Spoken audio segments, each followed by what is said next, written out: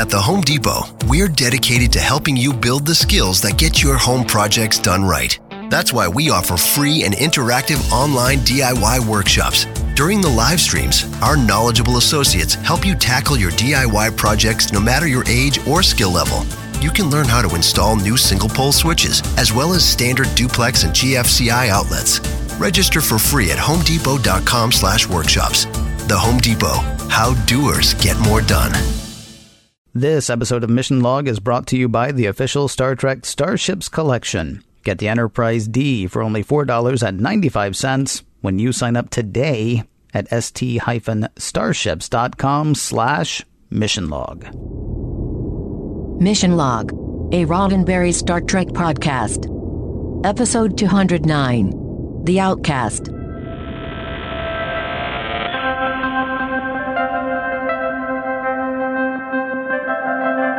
Welcome into Mission Log, a Roddenberry Star Trek podcast. I'm John Champion. And I'm Ken Ray.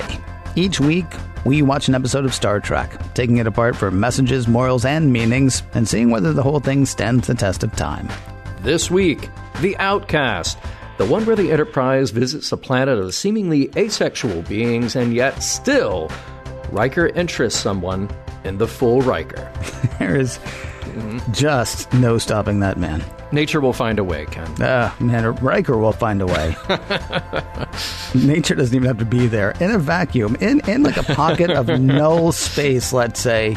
Yeah, Riker's got something to show you. John's got trivia for this episode coming up in just a moment, but first, a few words about a bunch of starships. As we record right now, I am locked in a standoff with a Klingon bird of prey. And you can be as well with the official Star Trek Starships Collection. Here's how it works.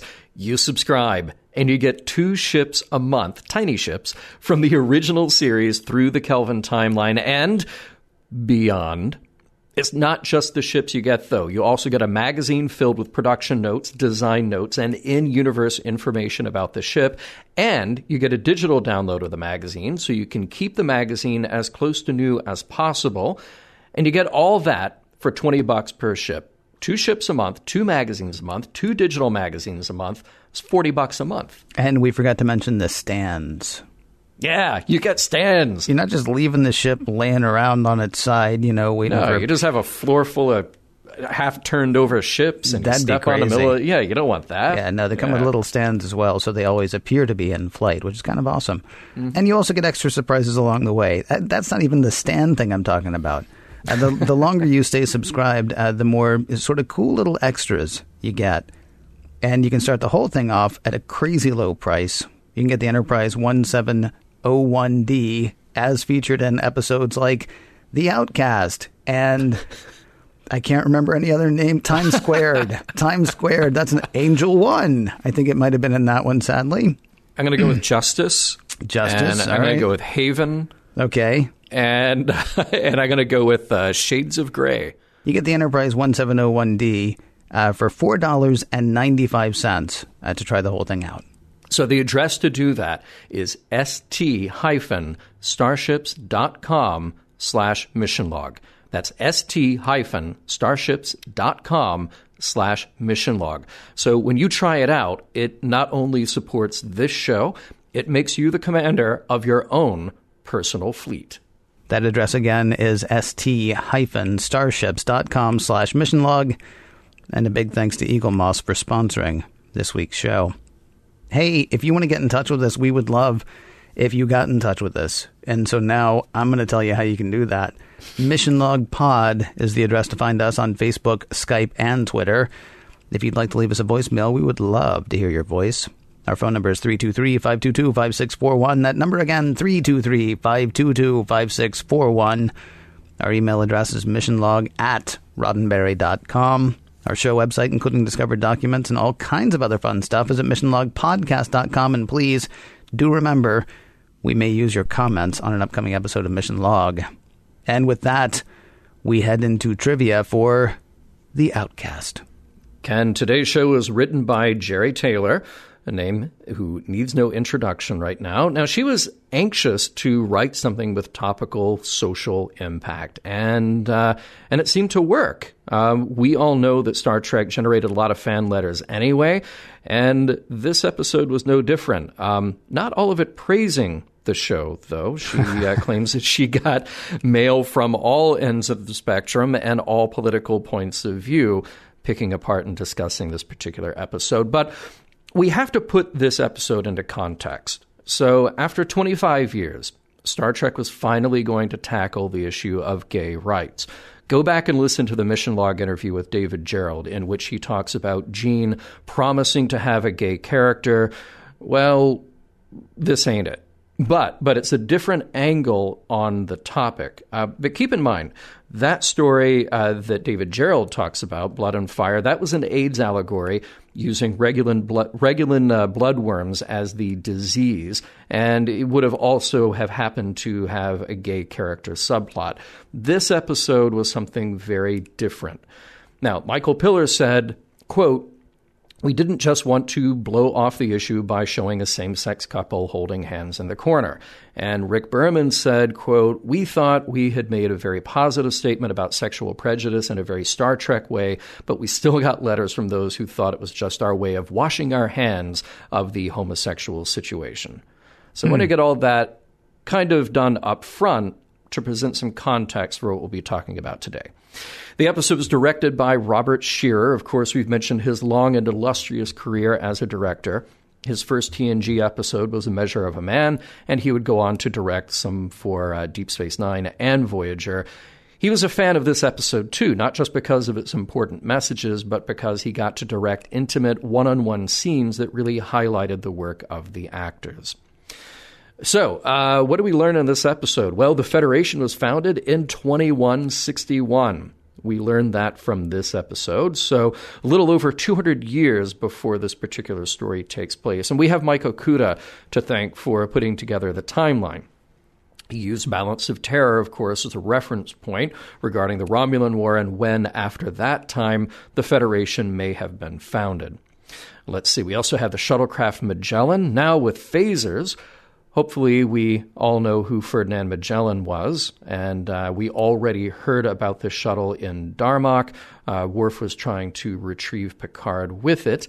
And the Janai shuttle we've actually seen before, too. It was the shuttle used in the final mission, and remember, that was reused after heavy redress in A Matter of Time as the Time Pod. Let's see what else. Geordi has a beard. The producers were not crazy about it, but LeVar really liked it. And there is a missing scene. Riker and Soren at one point are kind of flirting in engineering and making dinner plans, and Krite overhears this, and it's why when Riker goes to meet Soren, it's Krite waiting in her room. Guest stars. Now we have Megan Cole as Noor. Megan has been making a fair number of TV guest appearances since the 80s, with recurring roles on The Practice and ER. We will see her again twice more in Deep Space Nine. We have Callan White as Krite. Now, Callan has worked steadily in soap operas, both daytime and nighttime varieties, since the early 70s. She has also appeared on LA Law, The Practice, Chicago Hope, and more. And finally, Melinda Kulia as Soren. Now, Melinda started her professional career as a model and then found her way into commercials. If you want to have some fun, search her name and Burger King. And remember that for a brief time in the early 80s, they had a revolting roast beef sandwich. But it's fun to see her in there working behind the counter, along with another up-and-comer, Ali Sheedy, in those commercials as well. You will also find her commercials for Pert, in which her dry, fuzzy hair is tamed. Thank goodness. And but over the course of her acting career, Melinda has appeared in numerous TV guest roles. Fantasy Island, Chicago Hope, The X-Files, Jake and the Fat Man, to name just a very few. And she had recurring roles on Family Ties, St. Elsewhere, and Knots Landing. And now, most importantly, Ken, do you remember way back when, that first season of the A-Team, there was a woman, Amy, who was part of the team. And then she just kind of disappeared? Well, that was Melinda. She was part of the A-Team. Amy? Amy. Is that what the A stood for? Yeah, the A team, and then they just had to, well, we don't have Amy anymore, so, but we'll keep the A. It's going to be the Amy team all the way through, and then just, oh, no, she's gone. Oh, well, A is for something. Boom, boom, boom. Ready for action. Nip it in the bud. We never relaxing. Outcast is everlasting. Not clashing. Not at all. But see my friend went to do a little acting. Prologue. The Janai people have contacted the Enterprise for some help finding a lost shuttle. It couldn't have gone too far, but there's no trace of it anywhere. A probe is launched in the direction of some unexplained neutrino emissions, and it disappears too. Oh yeah, interesting thing about the Janai, they have no distinctive gender. They are androgynous, just in case that might be relevant. Act 1. Time for science. We have an unusual phenomenon here, null space. That's the theory anyway, not really a black hole, but an undetectable anomaly that does a good job of absorbing energy from things that get too close, like a shuttlecraft. The Janai craft is probably still okay, and Commander Riker, along with one of the Janai, Soren, will devise a way to get an Enterprise shuttle in there with enough energy to rescue the others. Sound good? Riker's ready to go, but Soren insists on piloting the shuttle. Riker has more experience with Starfleet shuttles, so they'll team up. Team up? What does that mean? Maybe I'll show you sometime. In the shuttle bay, the two review the Magellan, their craft for the mission. They'll fire a few blasts toward the anomaly and chart where they disappear, thus giving a pretty good approximation of the size and location boundaries of the null space. On board, Soren is a natural at the controls, and Riker is impressed with her skills. Her isn't the right word. Riker admits that it's tough to discuss anything without gendered pronouns, and Soren gets it. It's just the way they are. A potentially tense situation is remedied by some lighthearted conversation over lunch and 10 forward. The topics range from split pea soup recipes to keeping warm by sleeping with a friend to Riker trying to explain human gender differences to Soren. You know, the usual stuff like men being generally stronger in the upper body and, they don't bear children. As for emotional differences, Riker kind of pleads the fifth. Now it's Soren's turn. When the Janai dance, the taller one leads, and yes, there are conflicts, even if there aren't different genders.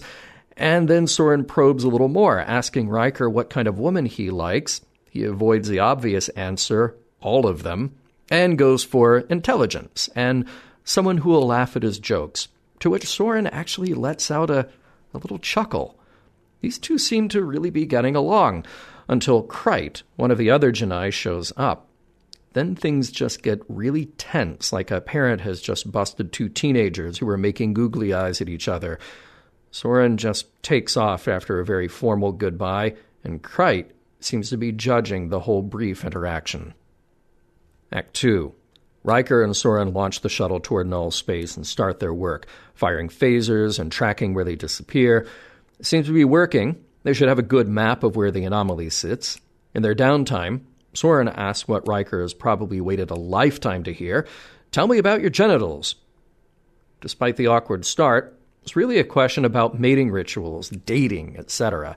Riker answers in pretty dry terms, but Soren pushes for more and even wonders if human and Janai would be sexually compatible. But that's not going to happen. The Janai used to be gendered, but they evolved out of it. Genders are primitive. The very thought is repulsive. Riker kind of brushes it off, but before they can talk much more, the shuttle itself is damaged by the null space around them. With engines failing, Soren is hurt and is beamed directly to sickbay. Later, Dr. Crusher proclaims that Soren will be all right, but the real question Soren has about Beverly is what it's like to be female.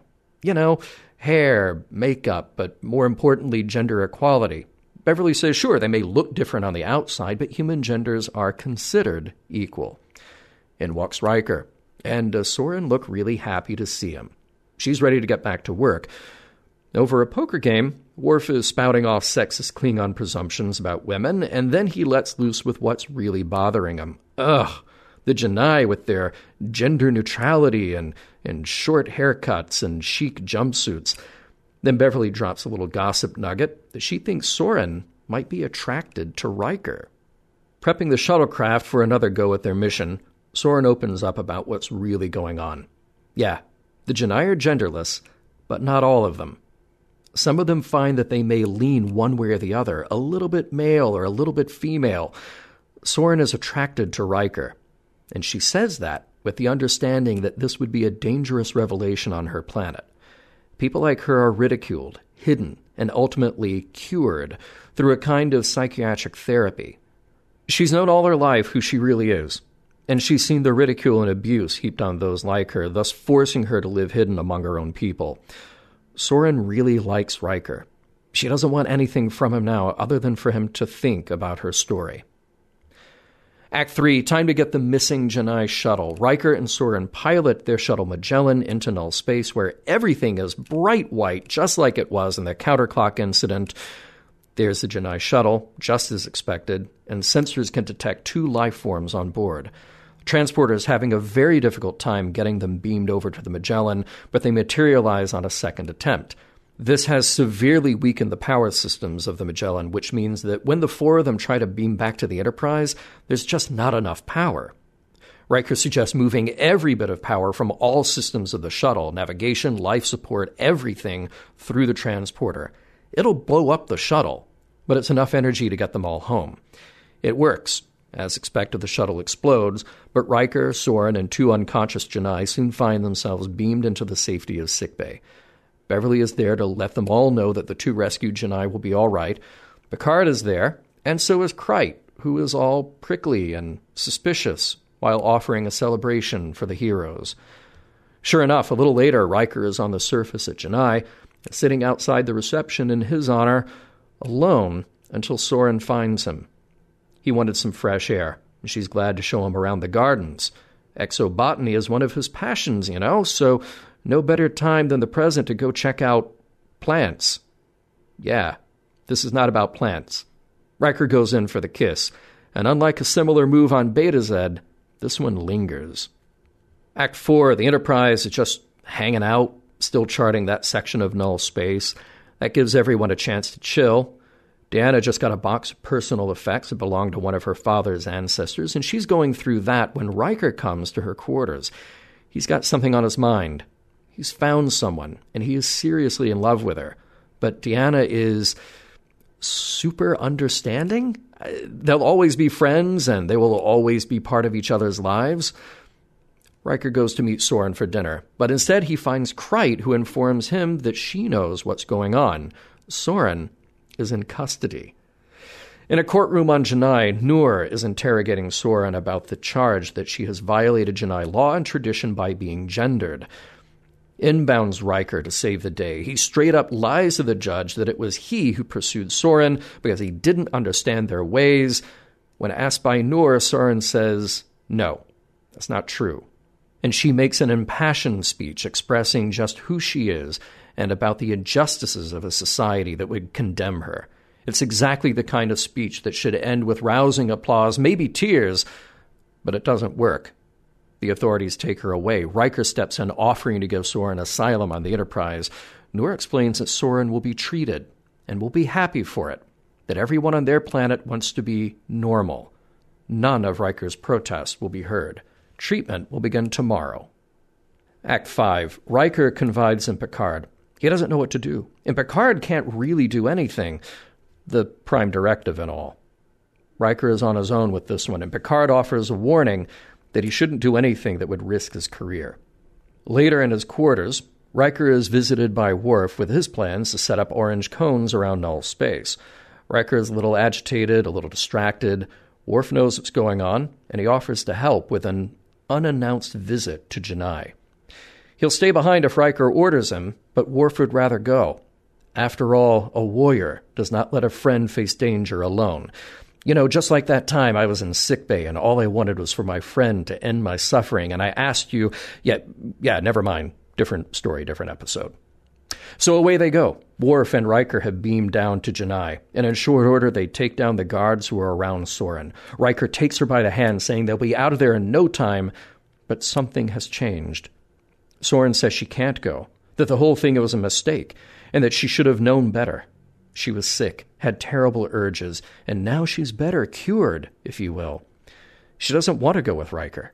doesn't see why she would want to be the way she was, and Riker is crestfallen. Back on the Enterprise, Picard has been waiting on Riker before proceeding to the Phelan system. With no more business on Janai, Riker is ready to leave. The end. All right, 2 things really quickly. Both of which involve legs. Oh, 2 legs. It's good to see Worf just walking around. Oh, just like it ain't no no thing. problem whatsoever. Yeah. No, hey, none at all. You say, hey, remember that time I was paralyzed? I wonder if Worf remembers that time. Or the writers, for that matter. And the other thing involving legs, and I know we're talking about gender or, not. Mm-hmm.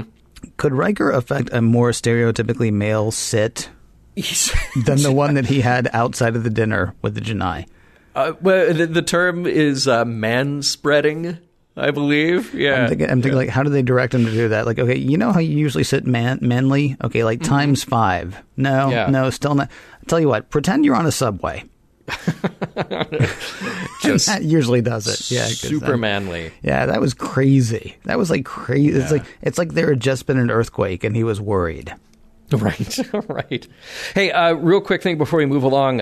In Act 2, I said something about the Janai using a kind of psychiatric therapy. I wanted to make sure that our audience understands that's my voice saying that word in the story. That's from my point of view. In the episode, it's called, they make up a word. They call it psychotectic therapy, but that's not a thing.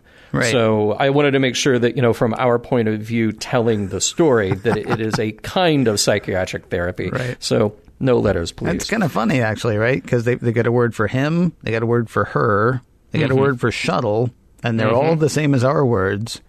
Yep. But then you say, which one did you use? Psychiatric? Yeah, because all I've got now in my head is psychotectic. Yep. I'm so going to embarrass myself someday. You will. Have you ever seen a psychotecticist? Yeah, man. I saw one for a while, maybe. Yeah. I don't know. Yeah, a lot of training to be a psychotechnician. Whatever. Oh, psychotectiatrist. Oh, yeah. That's right. Or a psychotactician. All right, so this is one of only a handful of times where I feel like the captain's log, particularly the opening captain's log, is written for the audience. And it's not written in universe for the show. You know what I mean? So Picard says, quote, "We have been contacted by an androgynous race, the Janai." And it was at that moment that I thought, this would never be a captain's log. Right. It would have been, "We've been contacted by the Janai." Right. Full stop. Right. Full stop. So that is absolutely tipping the hand. This should so be a game, though. A game? What's the game? This should so be a game. Okay. Captain's log. We've been contacted by a planet full of joggers. And you would say, oh, that is... That is justice, yeah. That is justice. There you go. Captain's log. We've been contacted by a planet commanded entirely by women. Oh, Angel 1. Yeah. There you go. Yeah, this could actually be fun. Yes, except for the part where we're actually using gender and race and behavior to single people out. Otherwise, it's a hoot. Yeah, right. There's a little... I mean, of course, they don't make anything of it in the show, but it's just something that's like, okay, the writing then is specific to clue in the audience, And every now and then you do that. I'm not sure how you can say they don't make anything of it during the show, because that's like a third of what the show's about, wouldn't you say? I'm saying I'm saying you wouldn't make anything of it in a captain's log. Oh, right. Yeah, okay, gotcha. Yeah. I'm sorry. Yeah. So, all right, let's talk about soup. Why not? Riker said, split pea soup is my father's recipe, and I kept thinking it's the one thing about him that doesn't fill me with resentment and anger. So I will enjoy this soup and push all other memories of my father out of my mind.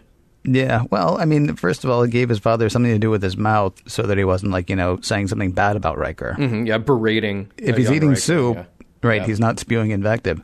Yep. But the other thing is, I found myself hoping that his split pea soup was better than his eggs.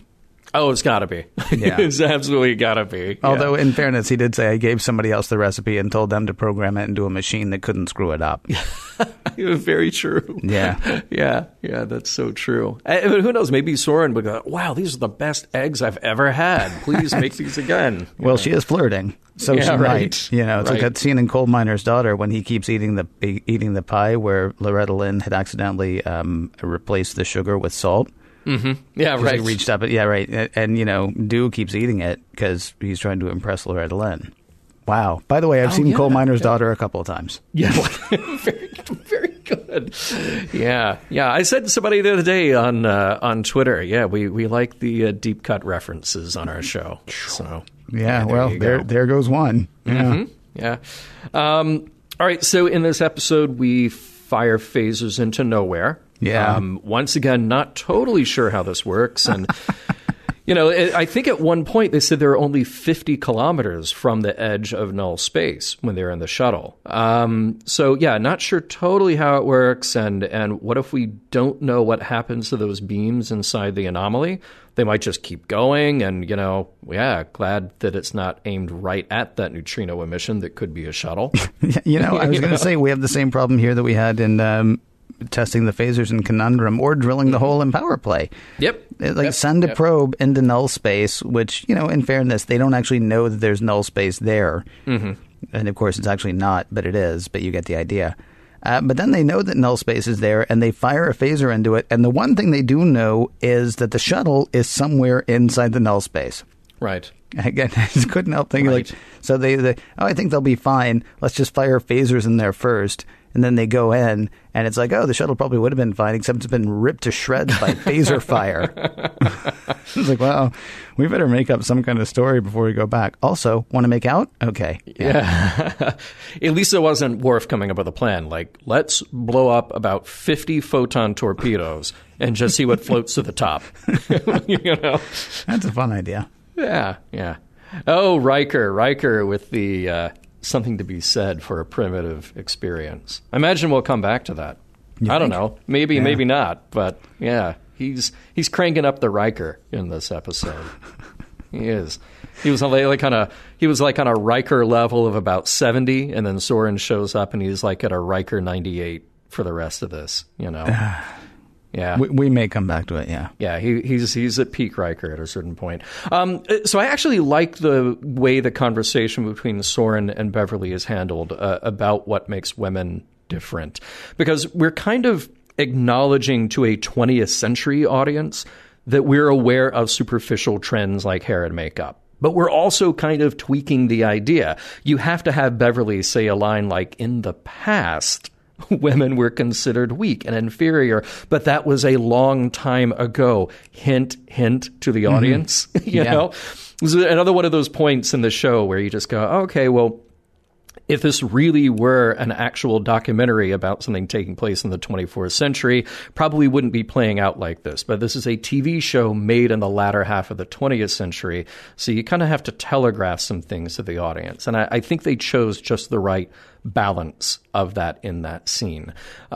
Speaking of which, to Worf, okay, so playing poker with wild cards is a woman's game because women are weak. And they need help. Did you ever say that to Kellar's face? Yeah. I would love to know how that went down. Yes, or any or any Klingon female for that matter. Mm-hmm. Yeah, exactly. Yeah, I think really he probably.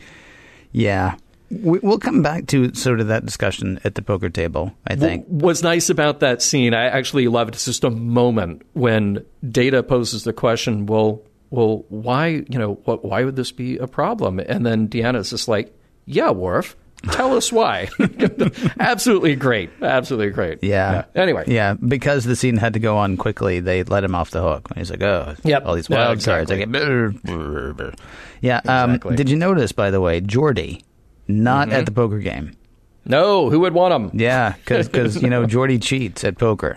Mm-hmm. We established that just last week. And then there's another poker game, and guess who's not at the table? Now, also later, I'm going to make a case for why I wish he had been at the table. Okay. But, that's just a little, it's a little tease. That's a reason to stick around. There you go. Mm-hmm. So I found it funny that Riker, Deanna's in there opening up the box from Beta Z, and Riker tells Deanna, I have something on my mind, which honestly she should have noticed before he got to the door. Yeah, right. She should be in there. He should have opened the door, and she should have said oh, hey, I was just sitting here going through the stuff, but you're concerned. Yeah. You have got something on your mind. Yeah. Let's talk. For the first time ever, he had to announce. They know each other well enough right now that, or at this point, that, the door should have opened and she should have been like, who is she? Right. Because she's been around him. Perfect. She's been around him enough, in his various states, to know. Yeah. So yes, for him to say, although maybe it's part of the whole growing process. We've talked before about whether or not her ability to be a counselor is just predicated on her, borderline telepathic abilities, her ability to sense, her empathic abilities, I guess. Right. Or whether she's got some training there as well. Certainly her training, and I assume that she has a tremendous amount of training. Certainly her training would require that he actually say what he needs to say. Sure. Well, yeah. That's part of making him a better person. Comedy-wise, though, it would have been great if she right. It would have been great. What's her name now? Okay. Yeah.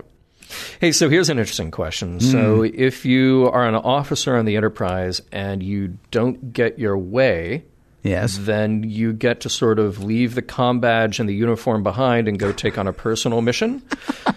I wondered if any other officer would still have a job at that point. And not only does he just get to beam down. I understand you could say hey, I'm not on duty right now. I can just beam down to the planet and hang out for a little while. They are a spacefaring society, so we don't have to worry about Prime Directive in that case. Mm-hmm. But it's another thing when you take down the Klingon who punches people in the face and knocks them out.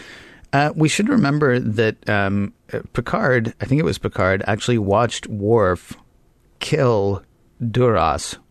Mm-hmm. On the Enterprise. Mm-hmm. And he's still there. Yeah. I'm guessing leaving the ship for an hour or two is fine. Okay. Okay. As long as it's not... I just, it comes back to it. If Reg Barclay had decided he's going to kidnap somebody from Janai, would he still have a job? Well, it depends. Is Reg really in love? Oh, well, okay. Well, you make a good argument, Ken. I'm not sure I do. And yet that seems to be the argument that was made. Yeah. Man, warning buoys. I know. Around null space. Orange cones. Orange cones. So does null space... Okay, does anything in space stay where it is? The answer is no, right? Technically, no. Okay, so then null space doesn't stay where null space is or isn't. Right. So we have to figure out at what rate the null space is moving... And then set the motivators on the orange cones to compensate? Right, I guess so. Yeah, this actually leads to a bigger problem I'm having with this episode.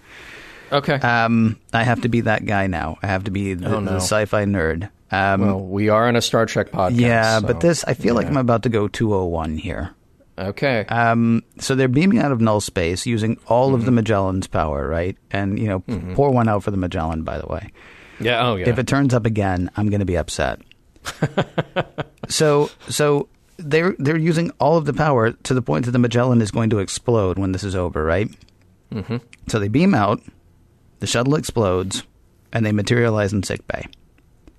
Yeah. How is that process finishing?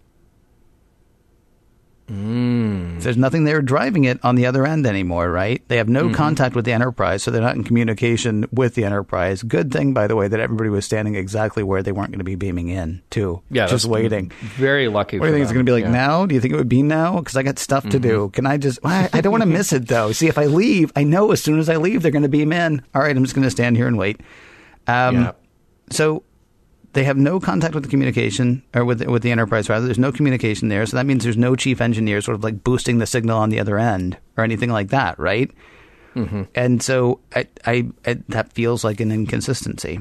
And what really annoys me most is I have become that person. I'm that guy now, and I'm just like, that's the thing that bothers me most. In an episode full of things to bother me, I think that might be the thing that bothers me most this week. Go like this. I'm sorry, Ms. Jackson. Oh, I am for real. Never meant to make your daughter cry. I apologize a trillion times. I'm sorry, Miss Jackson. Oh, I am for real. Never meant to make your daughter cry. I apologize a trillion times. In talking over sex with Soren, Riker says, for humans, the sexual act brings a closeness and intimacy. Is that why Riker offers the full Riker as often as he does? Is he looking for closeness and intimacy?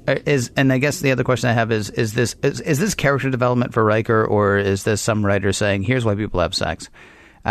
Is this a statement about humanity, or is this a statement about Riker? Well, two things here. I think that it can be all of the above. Okay. It can be a statement about Riker. It definitely is a statement about human sexuality. Riker also says there's something to be said for a primitive experience. Mm-hmm. So he's pretty much running the gamut, the full spectrum of what sexuality means to humans. Because again, at a certain point, he's kind of keeping this academic with her, with Soren, right? But I think there's another one of those places where Star Trek is just sort of painting with very broad brushes to say, here's how in the 24th century we're thinking about sex. Because we certainly know through the last 5 seasons of Next Generation, they've had all kinds of relationships, some more intimate than others, but not a lot of necessarily traditional settled down relationships other than Miles and Keiko. Mm-hmm. And we've certainly had things to say about how the Miles and Keiko relationship is depicted on screen. Mm-hmm. So, you know, I don't doubt that Riker is probably getting some closeness and intimacy from Rikering everywhere. But he's also having a primitive experience. So maybe Riker in that case is the stand-in for a wide range of human sexuality. Are you rejecting the idea, though, that sex can just be sex? I mean, when you say it's a statement about human sexuality, to say that it's about closeness and intimacy. No. I'm saying that's one part of a wide range. No, because when I asked you a minute ago, you said that was a statement about humanity. I mean, because what it reminded me of was, like, I had a friend who was kind of sleeping around for a while. Mm-hmm. It's not really fair to say that she was sleeping around, and it's actually quite possible that she wasn't sleeping around. It's quite possible that she was lying to herself about the feelings associated with this one individual. But she was having sex with this one individual, and another friend was really upset. Said, you can't do that without feeling. You can't do that without feeling. Mm-hmm. And I sort of wondered about that. Like, well, you can't do that without feeling, and I don't know whether I could or not. Mm-hmm. But I mean, the assumption that, well, you can't, like, no one can. Right. It struck me as kind of interesting. And then so for Riker to sit there and say, for humans, the sexual act brings a closeness and intimacy. I would imagine that's true for some humans, and maybe it's true for all humans, but I've never sort of assumed that what I understood about sexuality was what everybody understood about sexuality was. I mean, what's true for me is true for all of humanity, even though Riker seems to have decided, whether he decided that himself or read it in a book, I don't know. But he seems to have decided that what is true, like this statement about sexuality, is true for all of humanity. Okay, yeah, I didn't read it that way. That is a definitive thing. I read it as, you know, all these discussions around sex that Riker is having with Soren are for the most part not about him specifically. He's painting with very broad strokes about a variety of experience. Mm-hmm. So, you know, he talks at first about just the reproductive process. So, and she does as well. And certainly yes. Riker is not engaging in sex for reproductive purposes. Right. So, I think it's valid for him to say that, you know, that is part of it. It can be part of it. I don't think we are meant to infer that is the be-all, end-all for Riker, or certainly for humanity at large. Judgy Judgelson, by the way, Mr. Whoa, doing it with a husk? I don't know. Yeah. And I'm thinking, really, Riker? Really? Yeah. What if it were a particularly shapely husk? Then mm-hmm. would you be interested? Yeah. I'm sorry, I can't imagine a situation where Riker wouldn't be like, oh. Yeah. Would it be okay with the husks significant other or, whoever else is going to be. No? Okay, well, Yeah. So I think a lot of what's important in this episode is dependent upon Riker's relationship with Soren. And I have to say that there's still a part of me that doesn't entirely buy it. I think they are both good actors, and I think that the material they're given is pretty interesting. Mm-hmm. But maybe it's that moment with Deanna, since we're just going on assumption, I guess, that everyone that Riker has had any kind of fling with up until now was literally just a fling, and that's been totally cool with Deanna. But this is the first romantic relationship he's had since her. That's kind of the weirdness about this relationship that I don't totally buy, and why that scene with them, even though it is played well, the Riker Deanna scene, it is played well. I just don't necessarily buy it, at least not in the very condensed context of this single episode. Well, I mean, it's the problem of 48 minutes, right? Mm-hmm. I mean, because Carmen, why can I never remember the name of the episode? Silicon Avatar. She was the colonist in Silicon Avatar. The colonist at the beginning of Silicon Avatar, with whom Riker is saying, like, wow, you're going to build a home here, huh? Mm-hmm. I could see being interested in a home here. And he's not talking about the house. He's talking about Carmen. And so apparently there is something more there, although we also, you and I discussed, I mean, maybe this is just the game they play every time. Like how she's able to justify fooling around with him is the thought that maybe one day he'll settle down, and how he's able to justify fooling around with her is the thought that maybe one day he will. Yeah. I mean, it may just be like, their particular dance, but we're given to understand that there's maybe a little bit more there. Now that's built on 2.5 minutes of interaction, because then she's sucked up by the crystalline entity before the whole thing is before we even get to the opening credits. Oh, actually, Carmen's gone. But I mean, it was kind of a quick. I apologize. I think I interrupted you halfway through, but you're right. I mean, I think it's the flaw of the 48 minutes, and yet you're not going to have this character on for 6 or 7 episodes. Yeah, and then have it end tragically. I don't think. Yeah, I mean, Riker's the one who's saying to Deanna, nothing will change between us, will it? And I thought, well, what part will or won't change? The whole, like, making out on distant planets or sex after a poker game. What part of it is he not expecting to change? Because they do have this intimate and sometimes physical relationship.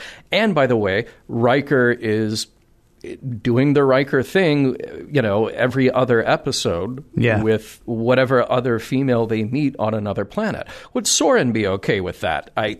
He keeps a Horgon on his desk. He does, just in case anybody who's been to Risa stops by. Oh, I see you have a Horgon here. I see you're proudly displaying your Horgon. Mm-hmm. Yeah.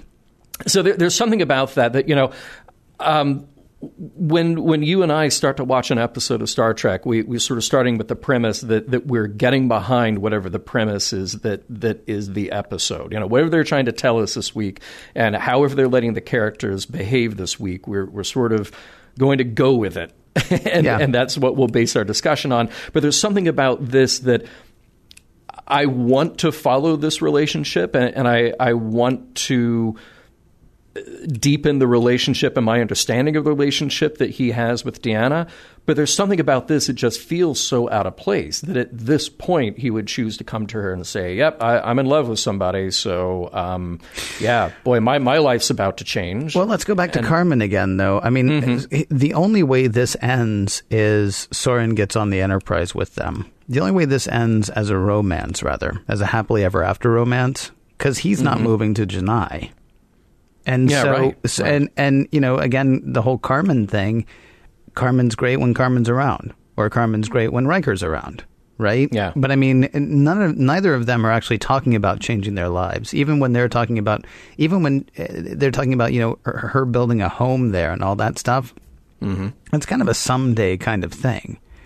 Yeah. I mean, how this conversation with Deanna ends is, so I may need bigger quarters because they're going to be 2 of us, instead of just the one. I mean, so maybe you can justify it that way, but it does seem to happen awfully quickly. But I mean, again, Worf was walking at the beginning of last week's episode. He was paralyzed in the middle of last week's episode. Right. He was walking again at the end of last week's episode.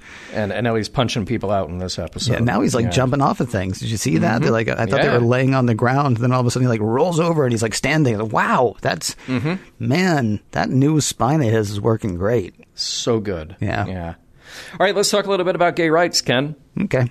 All right.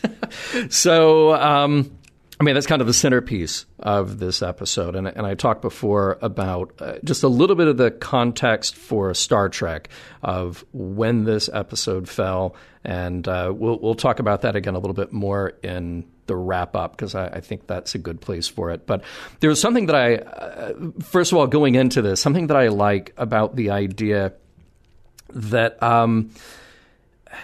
this is a really complex picture of somebody who's living on this planet where she is, for lack of a better word, closeted, and describes the experience of all these other people that she knows of or knows about who have gone through that same lifetime of, ridicule and shame and abuse and this potentially abusive therapy. And I thought, I wanted to kind of read a little bit more to get some understanding about the history of gay rights movements in the U.S. in particular.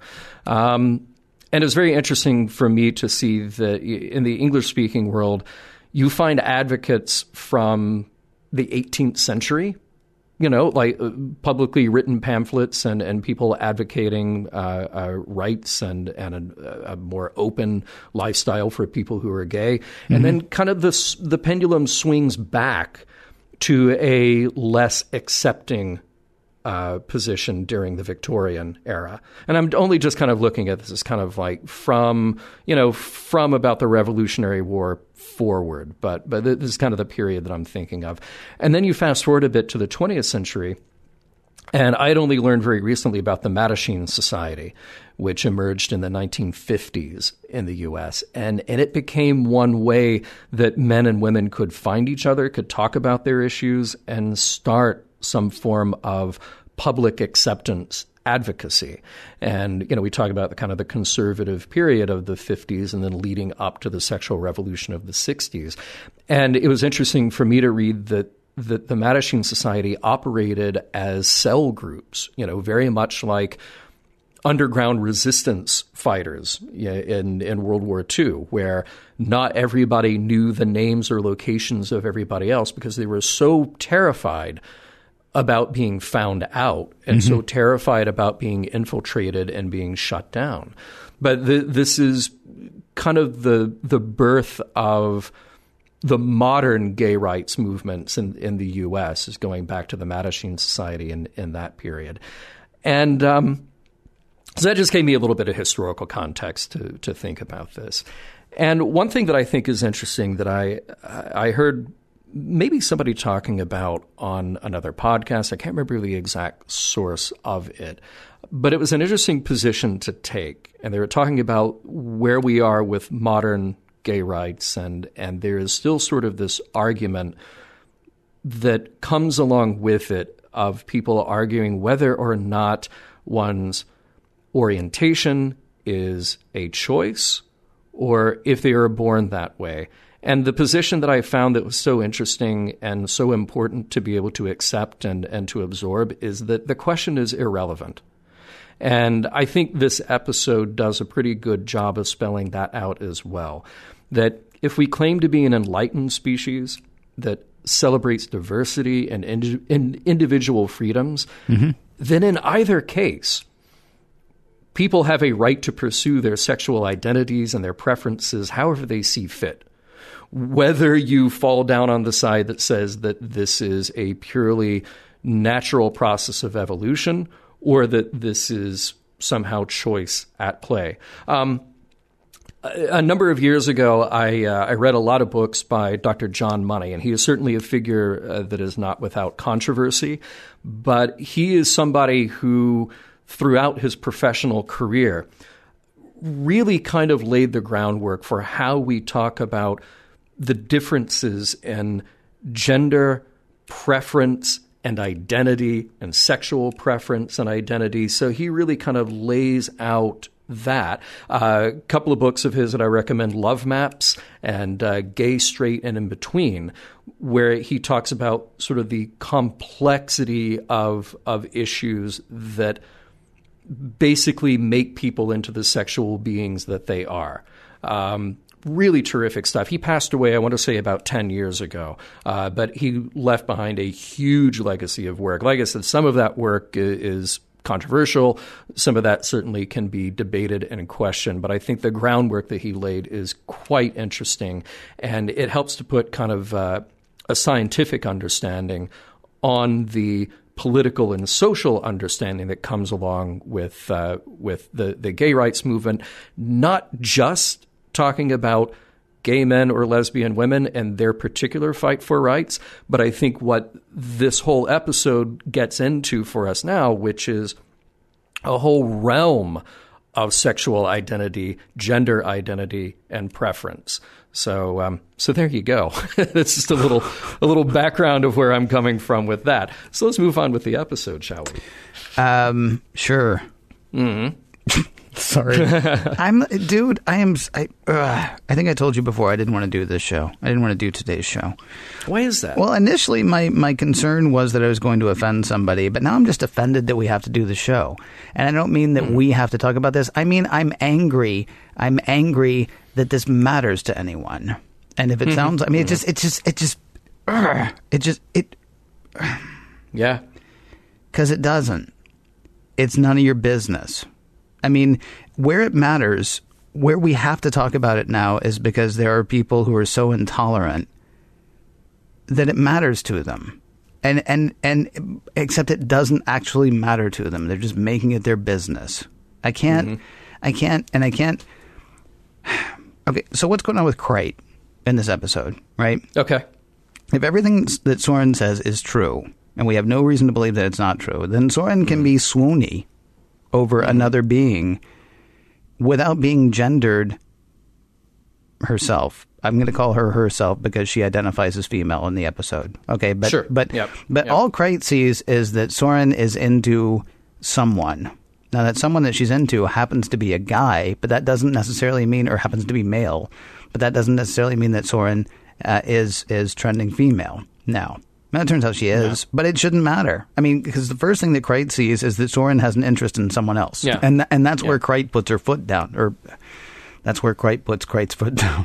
Right. Because that's just not going to happen. Because apparently Crate thinks, oh, well, that person is male, so this other person can't possibly love him without identifying as female, which is not, terribly enlightened. But here's the other question. Who cares? I mean, I know their whole society is built on this idea, but maybe I want to read like the historical whatever. Like did the Battle of the Sexes actually turn into a battle?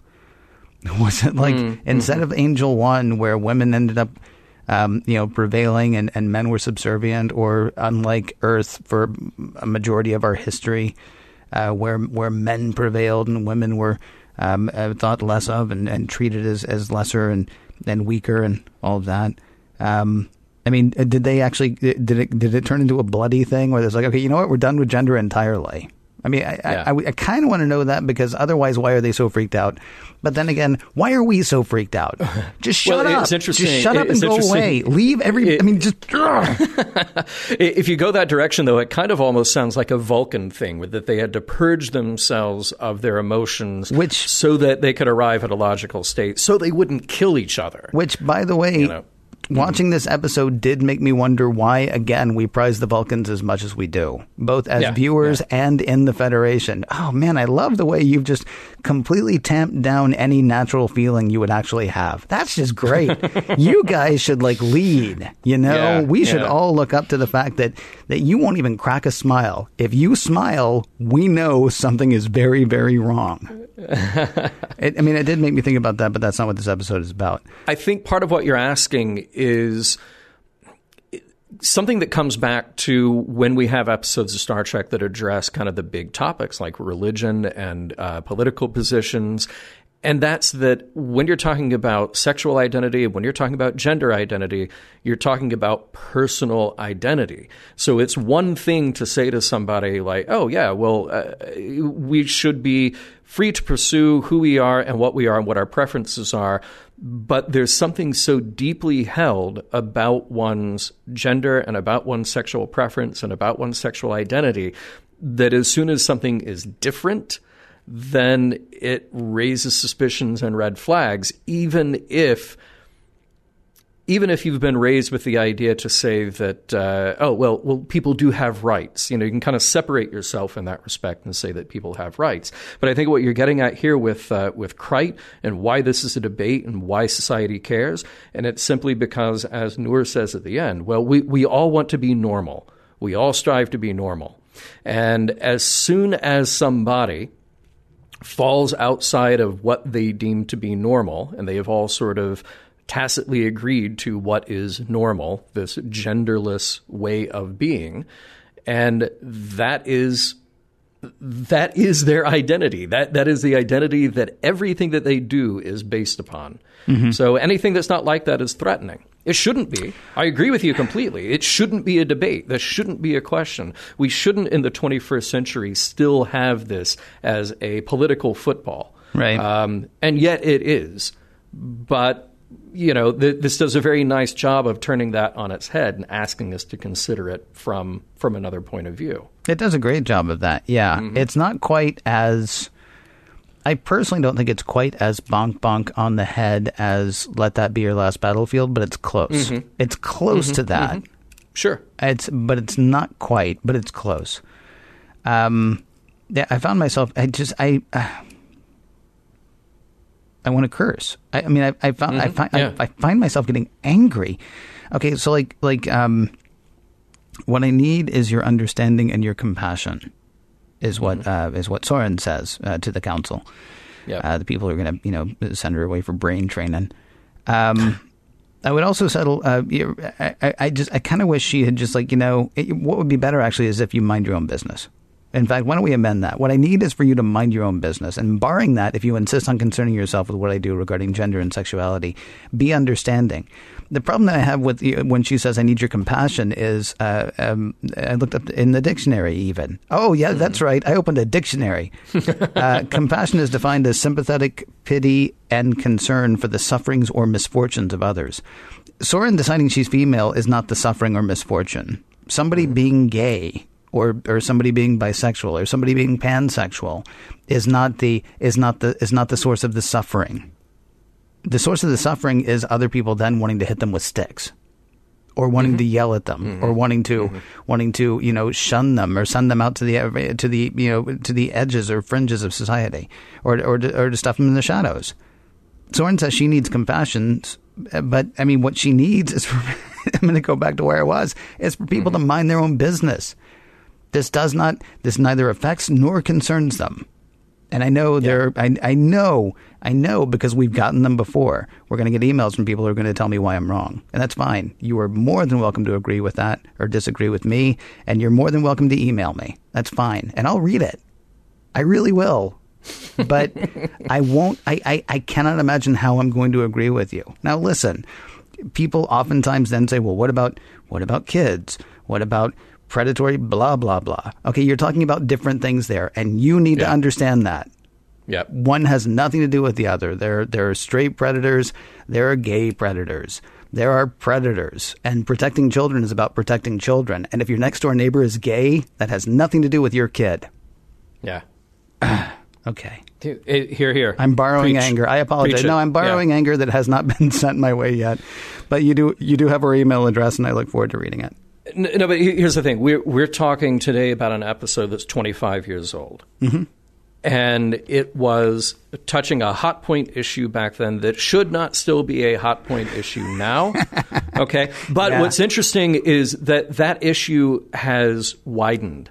And it's not just, I said to you earlier in a text leading up to this that I feel like the good guys are winning. Mm-hmm. Slowly, but they're winning. Mm-hmm. A few years ago, Prop 8 failed in California, but then shortly after, gay marriage came back. Mm-hmm. And I can tell you, for one, George Takei is a very happy man about that, Yeah.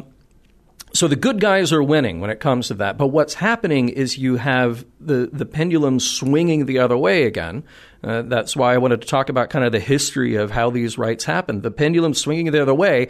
And now we've got this new battleground when it comes to not just gay or straight identity, but transgender, transsexual, all sorts of other expressions of identity and sexuality. Yeah. So this is sort of a new battleground that we're facing in the early 21st century that, again, should not be of anybody's concern. Yeah, I'll be honest. I have a harder time getting my head around gender identity as opposed to a lot of the other stuff that we've talked about. But here's the thing. That doesn't make me want to pick up a hammer. I mean, that doesn't make me want to, start painting signs. I mean, what that says is, okay, well, there's another bit. Okay, so I'm having a hard time, knowing which words I should use which times. But I'm having an even harder time understanding why people care. Unless it is, unless it's every time you find out something new, it just makes you angry because, doggone it, you thought you'd stopped learning already. You thought you were done. Yeah. You thought you'd already picked up, I got cool with that thing, and now there's this thing? That's it. I mean, I don't... But you know what? But that's okay. I mean, fast forward another generation or two. Yeah. Language changes, language evolves. Yeah. You and I are going to be sort of on the outside end of that.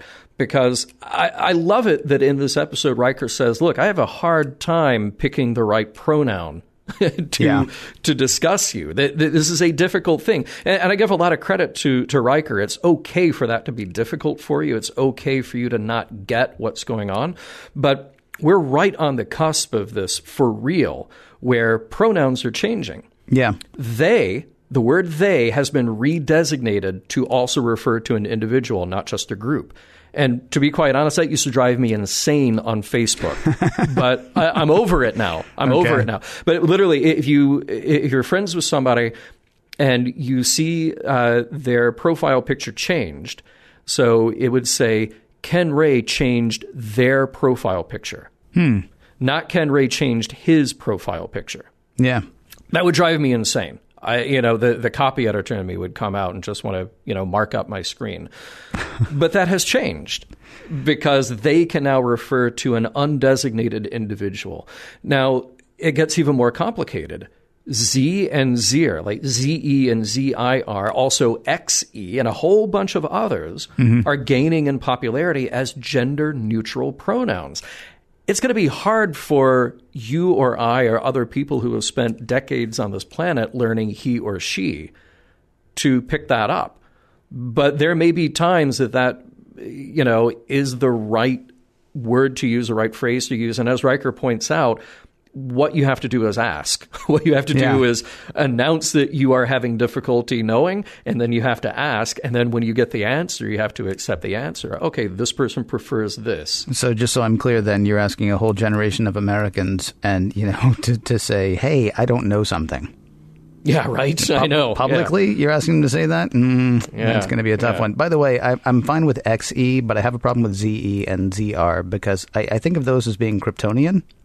Oh right, and that's just going to be too distracting. Yeah.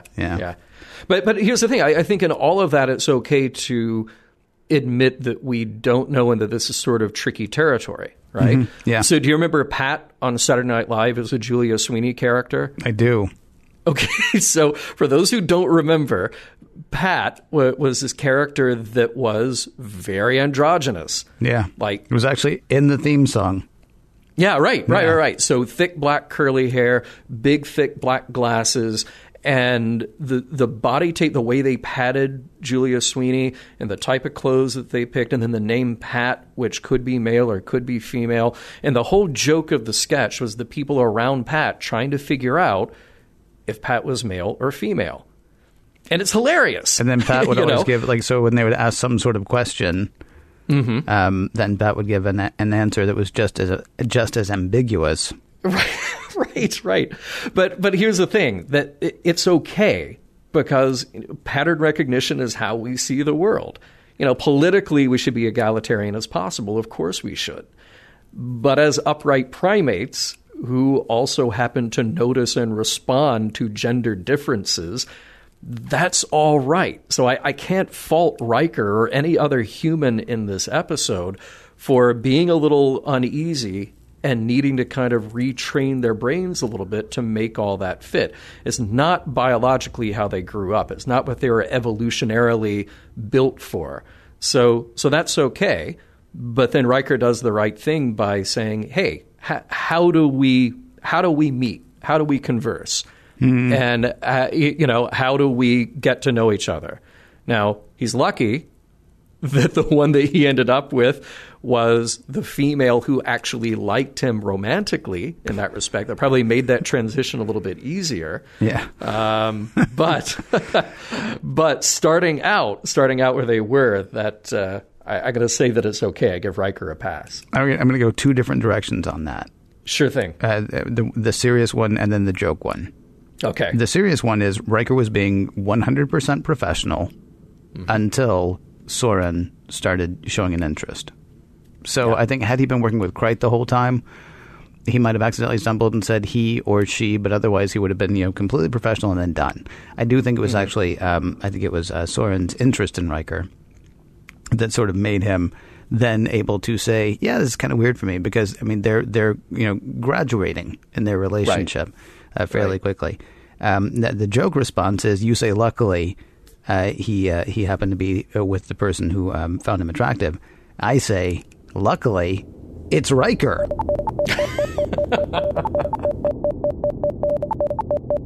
All right now, other computer. Yeah? Now, what is cooler than being cool? Ice cold. I cannot hear you. I say what is cooler than being cool? Ice cold. All right. So I will tell you honestly, one of the things in the last segment that upset me most, I was afraid I was going to start cursing. Mm-hmm. So I didn't. Yay! Yay! I'm very excited about that part. And I'm also small victory. Well, it's okay. You have no idea. Herculean is what I would say on this side, my friend. But all right. Of course, I do have the bleep button, so I always could have taken care of it. Hey, it is time to figure out. It's time to do the summation on the Outcast. This is the part of the show where we figure out the messages, morals, and meanings, or talk about the messages, morals, and meanings, and decide whether or not the whole episode stands the test of time, whether it holds up, if you will. And I'll start with that question, Mr. John Champion. The Outcast, does it hold up? Well, can I ask you something first? Do you think that this episode would have been better, worse, or the same if male actors had played the roles of the Janai? I don't know. It's an interesting question. It would honestly be harder to believe here because let's talk about the realities of production. Mm-hmm. I personally, as a straight. I don't even know what the terms are anymore. I'm sorry. It's cisgendered. Okay, cisgendered male. Yep. A straight cisgendered male. A straight cisgendered male who is attracted to women.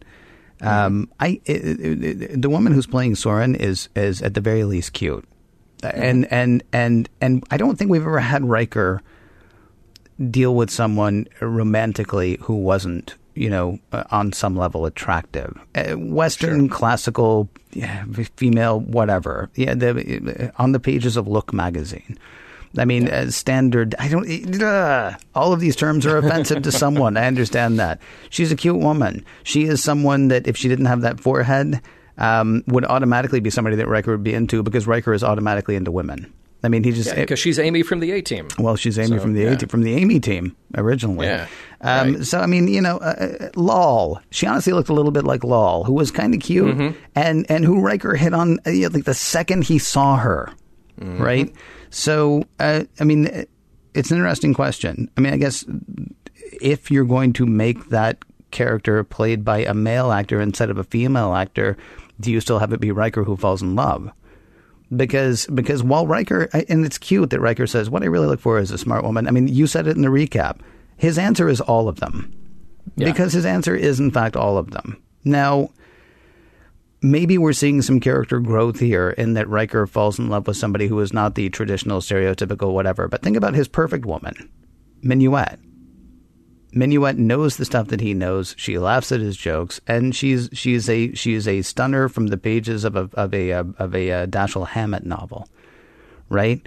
So, do I think it would have been better or worse? It's difficult for me to say. I mean, because the other thing is, I can't see anybody casting that in 1992 for television that's going to go out to all across the country. I don't know. Do you think it would? You think it would have been better? Well, I don't know. I mean, I brought it up because that was something that was kind of a point of contention. Some people felt the show didn't go far enough by not having men cast in the role of the Janai. It would have been a better statement. Mm-hmm. It would have been a more. But then, okay. So then here's the question. So then, do you have the male seeming? The male, do you have the male actor Janai identify as female at that point? I mean, are you saying the only thing you change is that casting, but not the script? Right. Yeah. I don't know. I think it would have affected the script. Well, no. I mean, go back to Code of Honor. No, not Code of Honor. What's the one where it was it's a bunch of black guys in it? Yeah, Code of Honor. It was Code of Honor? Okay, yeah, but then when you did the recap, you read it without mentioning race at all, and suddenly it didn't seem like a racist episode? Right. So, I mean, you could have cast that completely differently, not changed the script, but changed the timbre of that episode entirely. Mm-hmm. So you're saying it would change the script if you had made it male, but, I mean, they're just actors. I mean, these are people without gender. Theoretically, they're being played by women. Yeah. Right? Well, perhaps so then. What I found myself wondering about actually in the last segment was we were talking about, so it's very difficult that we can't say he or she. We have to say they, or we don't know what we're going to say exactly. And I'm thinking, so a Benzite comes on the show, right? Mm-hmm. And these are the blue guys with the things in front of their mouths because they can't even breathe air. Right. And we're like, hey, dude, what's up? Because we can say dude, right? Right. The Benzite, I'm sorry, what do I call it? I'm a dude. Oh, okay. Sorry, Benzite. Otherwise, I'm totally cool with you. You can't even breathe oxygen, but I'm like, I totally get you. But you, which calls a shuttle a shuttle. I don't know what to say to you. Well, anyway, the reason I bring it up is that it was contentious, and Jonathan Frakes himself said that maybe they should have been cast with men. Wow. Yeah. Okay. And maybe then that would have made this episode's statement be even stronger. But to your point, and I think it's a really important point, how does that episode play in, Selma, Alabama? How does it play in Paducah, Kentucky? Okay. Yeah, how does it play in Boston, Massachusetts? Just don't just name places in the South. No, I know. But I'm trying to think of small towns. Okay. Oh, okay. How does it play in Worcester, Massachusetts then? Yeah. All right. So I think that, they're faced with the reality of the show they had to produce and the show that had to get out there and be seen. And to their credit, you push the envelope as far as you can. But if you push it so far then that nobody will hear your message at all, then maybe there's no point in making that, So this is 25 years into the history of Star Trek, and they're finally starting to grapple with this idea. So what I'm coming to is that in 25 years, I think they did a pretty good job. Maybe not as much as some people would have liked, maybe not in the way that some people would have liked. But this, to me, I'm glad that you mentioned Let That Be Your Last Battlefield, because this, to me, is kind of like that episode. It's really on the nose. But it's kind of perfect for being that way. It's Star Trek dipping into advocacy again, and I like it. So this episode aired just a little more than 20 years after the Stonewall riots in New York. And remember, I was talking about kind of the history of gay rights in America, and that was kind of the culmination of that. That was kind of the explosion when in New York City, the Stonewall Bar was being harassed constantly by the cops, arresting and kicking these gay men out of this bar. And then finally they'd had enough and they took to the streets. And that's what precipitated what we know now as the modern gay rights movement. So you can talk about all the things that Star Trek didn't do, or maybe didn't do them the way you think they could have or should have.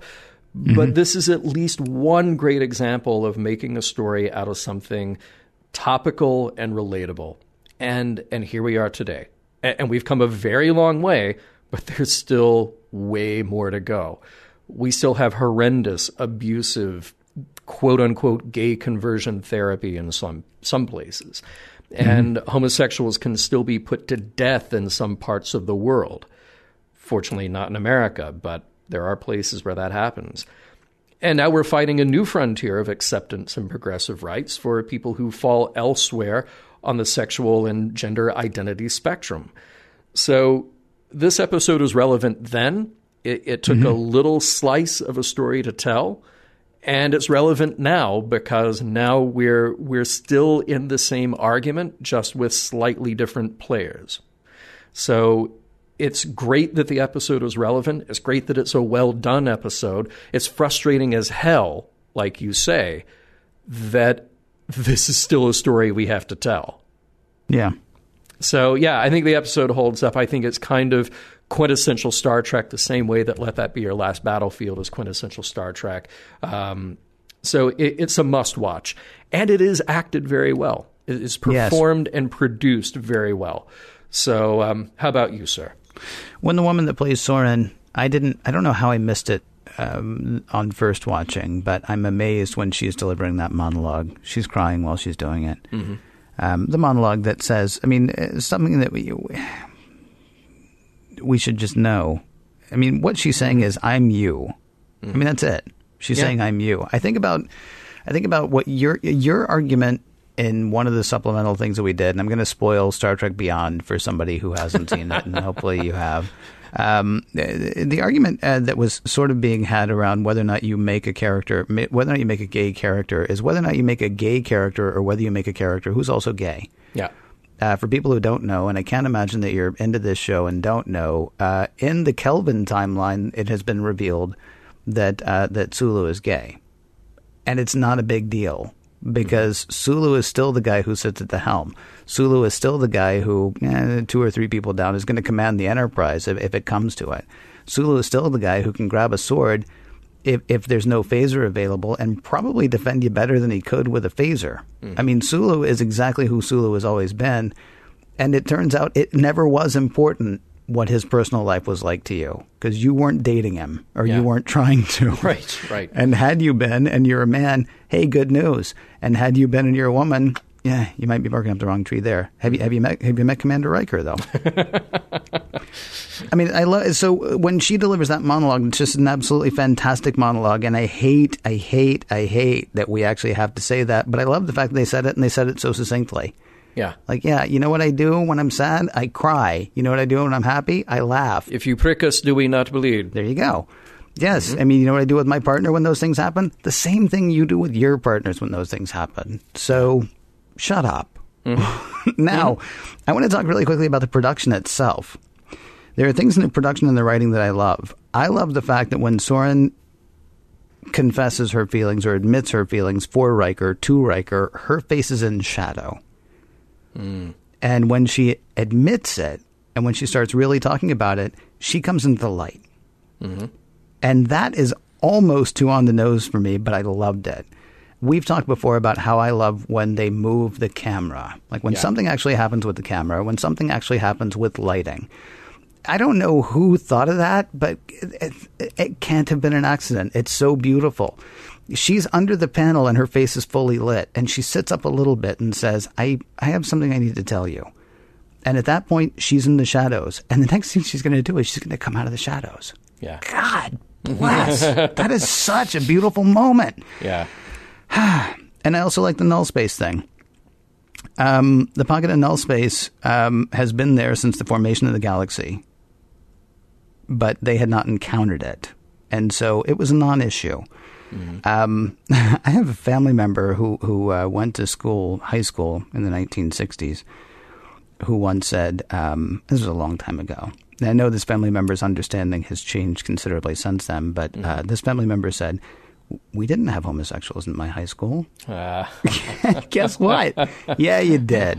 It's just you never encountered it, and they weren't able to say, and they may not have been able to say to themselves, or may not have been comfortable enough with themselves, let alone saying to the entire student body. It feels to me like the null space thing actually could be a great stand-in for any societal issue or any issue that society sees as its business, whether it is or not. Religion, atheism, interracial relationships, political philosophies, various practices and attitude having to do with gender and sexuality. The list goes on and on. these things are there, and you like your next door neighbor until you find out, oh, he's an atheist, oh, he's a communist, oh, he's a Muslim, oh, he's gay. You're fine with it until this thing comes up, and it really shouldn't be a thing, but suddenly it's a thing. And I loved the fact how the null space, going back again to what was going on between Soren and Riker in that conversation. Things are going fine. They're flying along in space just fine. She's under the panel. Her face is lit. Then she goes into shadow. Then she comes back out of the shadow. And this, I think, is where Riker starts to think, okay, see, I thought there was something I wasn't sure. And they clip the null space. And when they clip the null space, the ship starts rocking. Things start turning. And it actually becomes, yes, it's more difficult, but, theoretically they should all be okay. And so, I mean, on so many levels, it wasn't just because, it's fairly bonk on the head, but then, the artistry that went into illustrating with this as well. Yeah. I thought was, this is a great episode in a lot of ways. Would it have been stronger if they had cast males? Maybe. Do I hate the ending? Absolutely. But yeah, I think this is actually a fantastic episode that does hold up. The ending is tough to get through because I think about, our discussion of First Contact. Not the movie, the episode. No, in the episode, yeah. In First Contact, you were frustrated at the end of that. These people are not going to achieve, or at least not in any reasonable time, they're not going to achieve what they could. Right. And you want Star Trek to be this sort of shining beacon of showing people the way to achieve the things that they can. And in this episode, we end with just the punch to the gut that a part of this woman has been taken away. Well, in fairness, but it's the reality of their planet. It wasn't. It was not just in First Contact. It wasn't just that those people weren't going to make it. It was the fact that most people weren't even in on the decision or the discussion. Right, sure. I mean, First Contact actually seems to me to be a tiny bit worse because a truth is known. That truth is out there, but that truth is going to be kept away from people. What's happening on this planet is actually worse on some levels, I think, because society has gotten together and decided, no, these people are reprehensible. Let's do something about them. Yep. What about messages, sir? There might be one or two. Okay, what about the way the messages were delivered then? I mean, maybe this would have been a better question to ask about whether they should have been cast as male or female. But maybe. I don't know. I mean, this is an episode where we could, you could do a whole show on one central theme. I think the stuff with the gender roles that we explore on the Enterprise, you have Worf's scene, you've got Beverly's scene. Those are all interesting. Those could all be picked apart. The central idea here is about gay rights. And it's about, as we've said over and over in this episode, it's nobody's business. There's this idea that, the further you stand away from the problem, you can pretend like it doesn't exist. But at some point, then you have to confront and get past your own prejudice and your own beliefs to realize that there are other people who are not like you that can be accepted, that should be accepted, because you know what? They are you. They are just like you. I remember, so I think the first season I did, I was about 10 years old. I was in a production of A Christmas Carol. And there was this guy in the cast who was probably in his 20s. And he was hilarious. And he was very over the top and flamboyant and just, the center of attention always.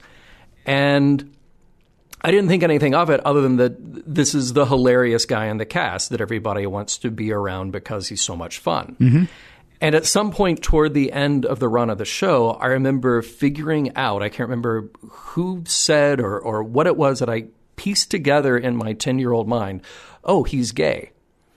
And 10-year-old me was kind of devastated by this. And I don't know why, but I think in retrospect, it's this thing about, here's somebody who is not like me, and because he's not like me, I can't relate anymore. And I remember having this conversation with my mom, probably, and what it turned into was, like we were talking about Sulu, nothing's actually changed. This is still the same funny guy that everybody likes to hang out with. This is still the same center of attention, the same over-the-top performer that people like.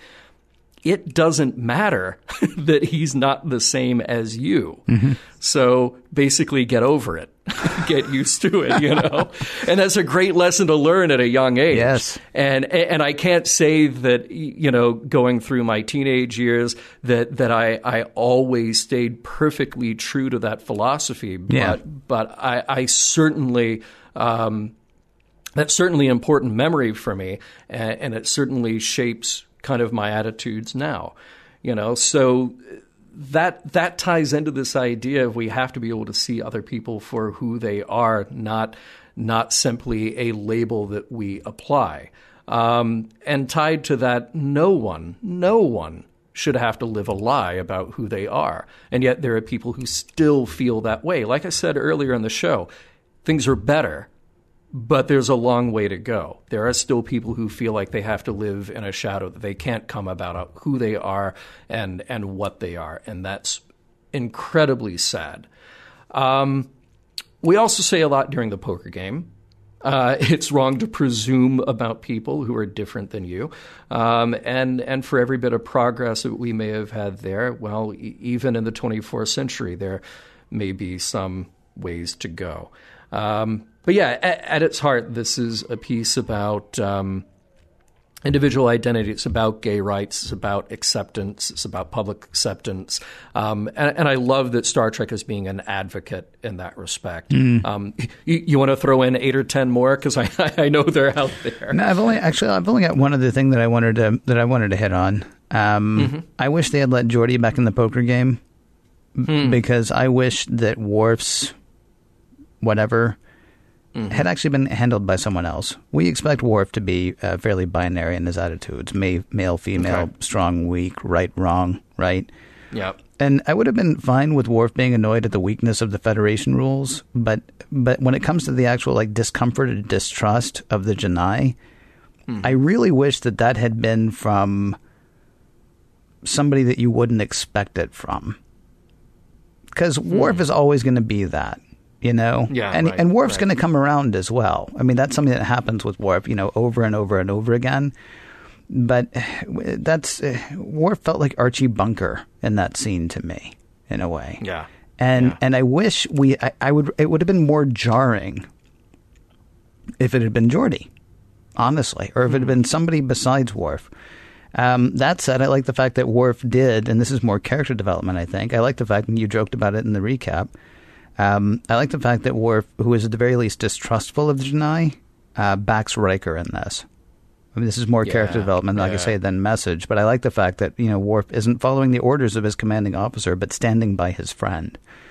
Even in the face of, I don't know if you want to go as far as to call what Worf felt prejudice, although I guess maybe it is. I guess you would have to call it that. So even in the face of his own prejudice, he's still standing with his friend. Then, of course, again, he is trying to get somebody out of the situation that he sees as prejudicial. So maybe that isn't the best example. Right. But that's not even something to fault, except that it's like Worf starts these things, and it's like you almost want to roll your eyes, like, oh, Worf, that's just so Worf, and it is just so Worf. And I think it would have actually hurt me if it had been another character. But I think it's important that actually hurt you. Not you personally, John. Not even people listening. But I mean, I think for maximum impact, it needs to come from somebody that you don't expect it from. I mean, he loves everybody. He's just the greatest guy. What did he just say? Do you know what I mean? Right. I mean, right. You kind of need that. I wish that it had just that little bit of a punch. But that's just honestly me going back and reworking something that is really just, I think, a tremendous episode anyway. Mission Log is produced by Roddenberry Entertainment. Executive producer Rod Roddenberry. You can find out more at roddenberry.com, not only about the stuff that Roddenberry Entertainment is doing, but check out the very good work of the Roddenberry Foundation. That's all at roddenberry.com. You can find more exciting Star Trek podcasts at Trek FM. That's trek.fm. And for the latest in Star Trek news and discussion, be sure to visit trekmovie.com. Next week, Cause and Effect.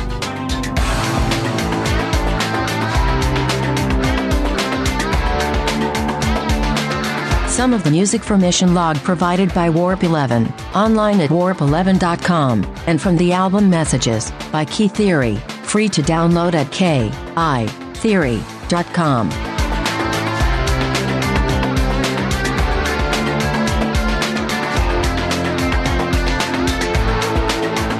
The Outcast lyrics were fun. Is there an episode called Rush by any chance? I would also be happy with an episode called Pink Floyd. End transmission.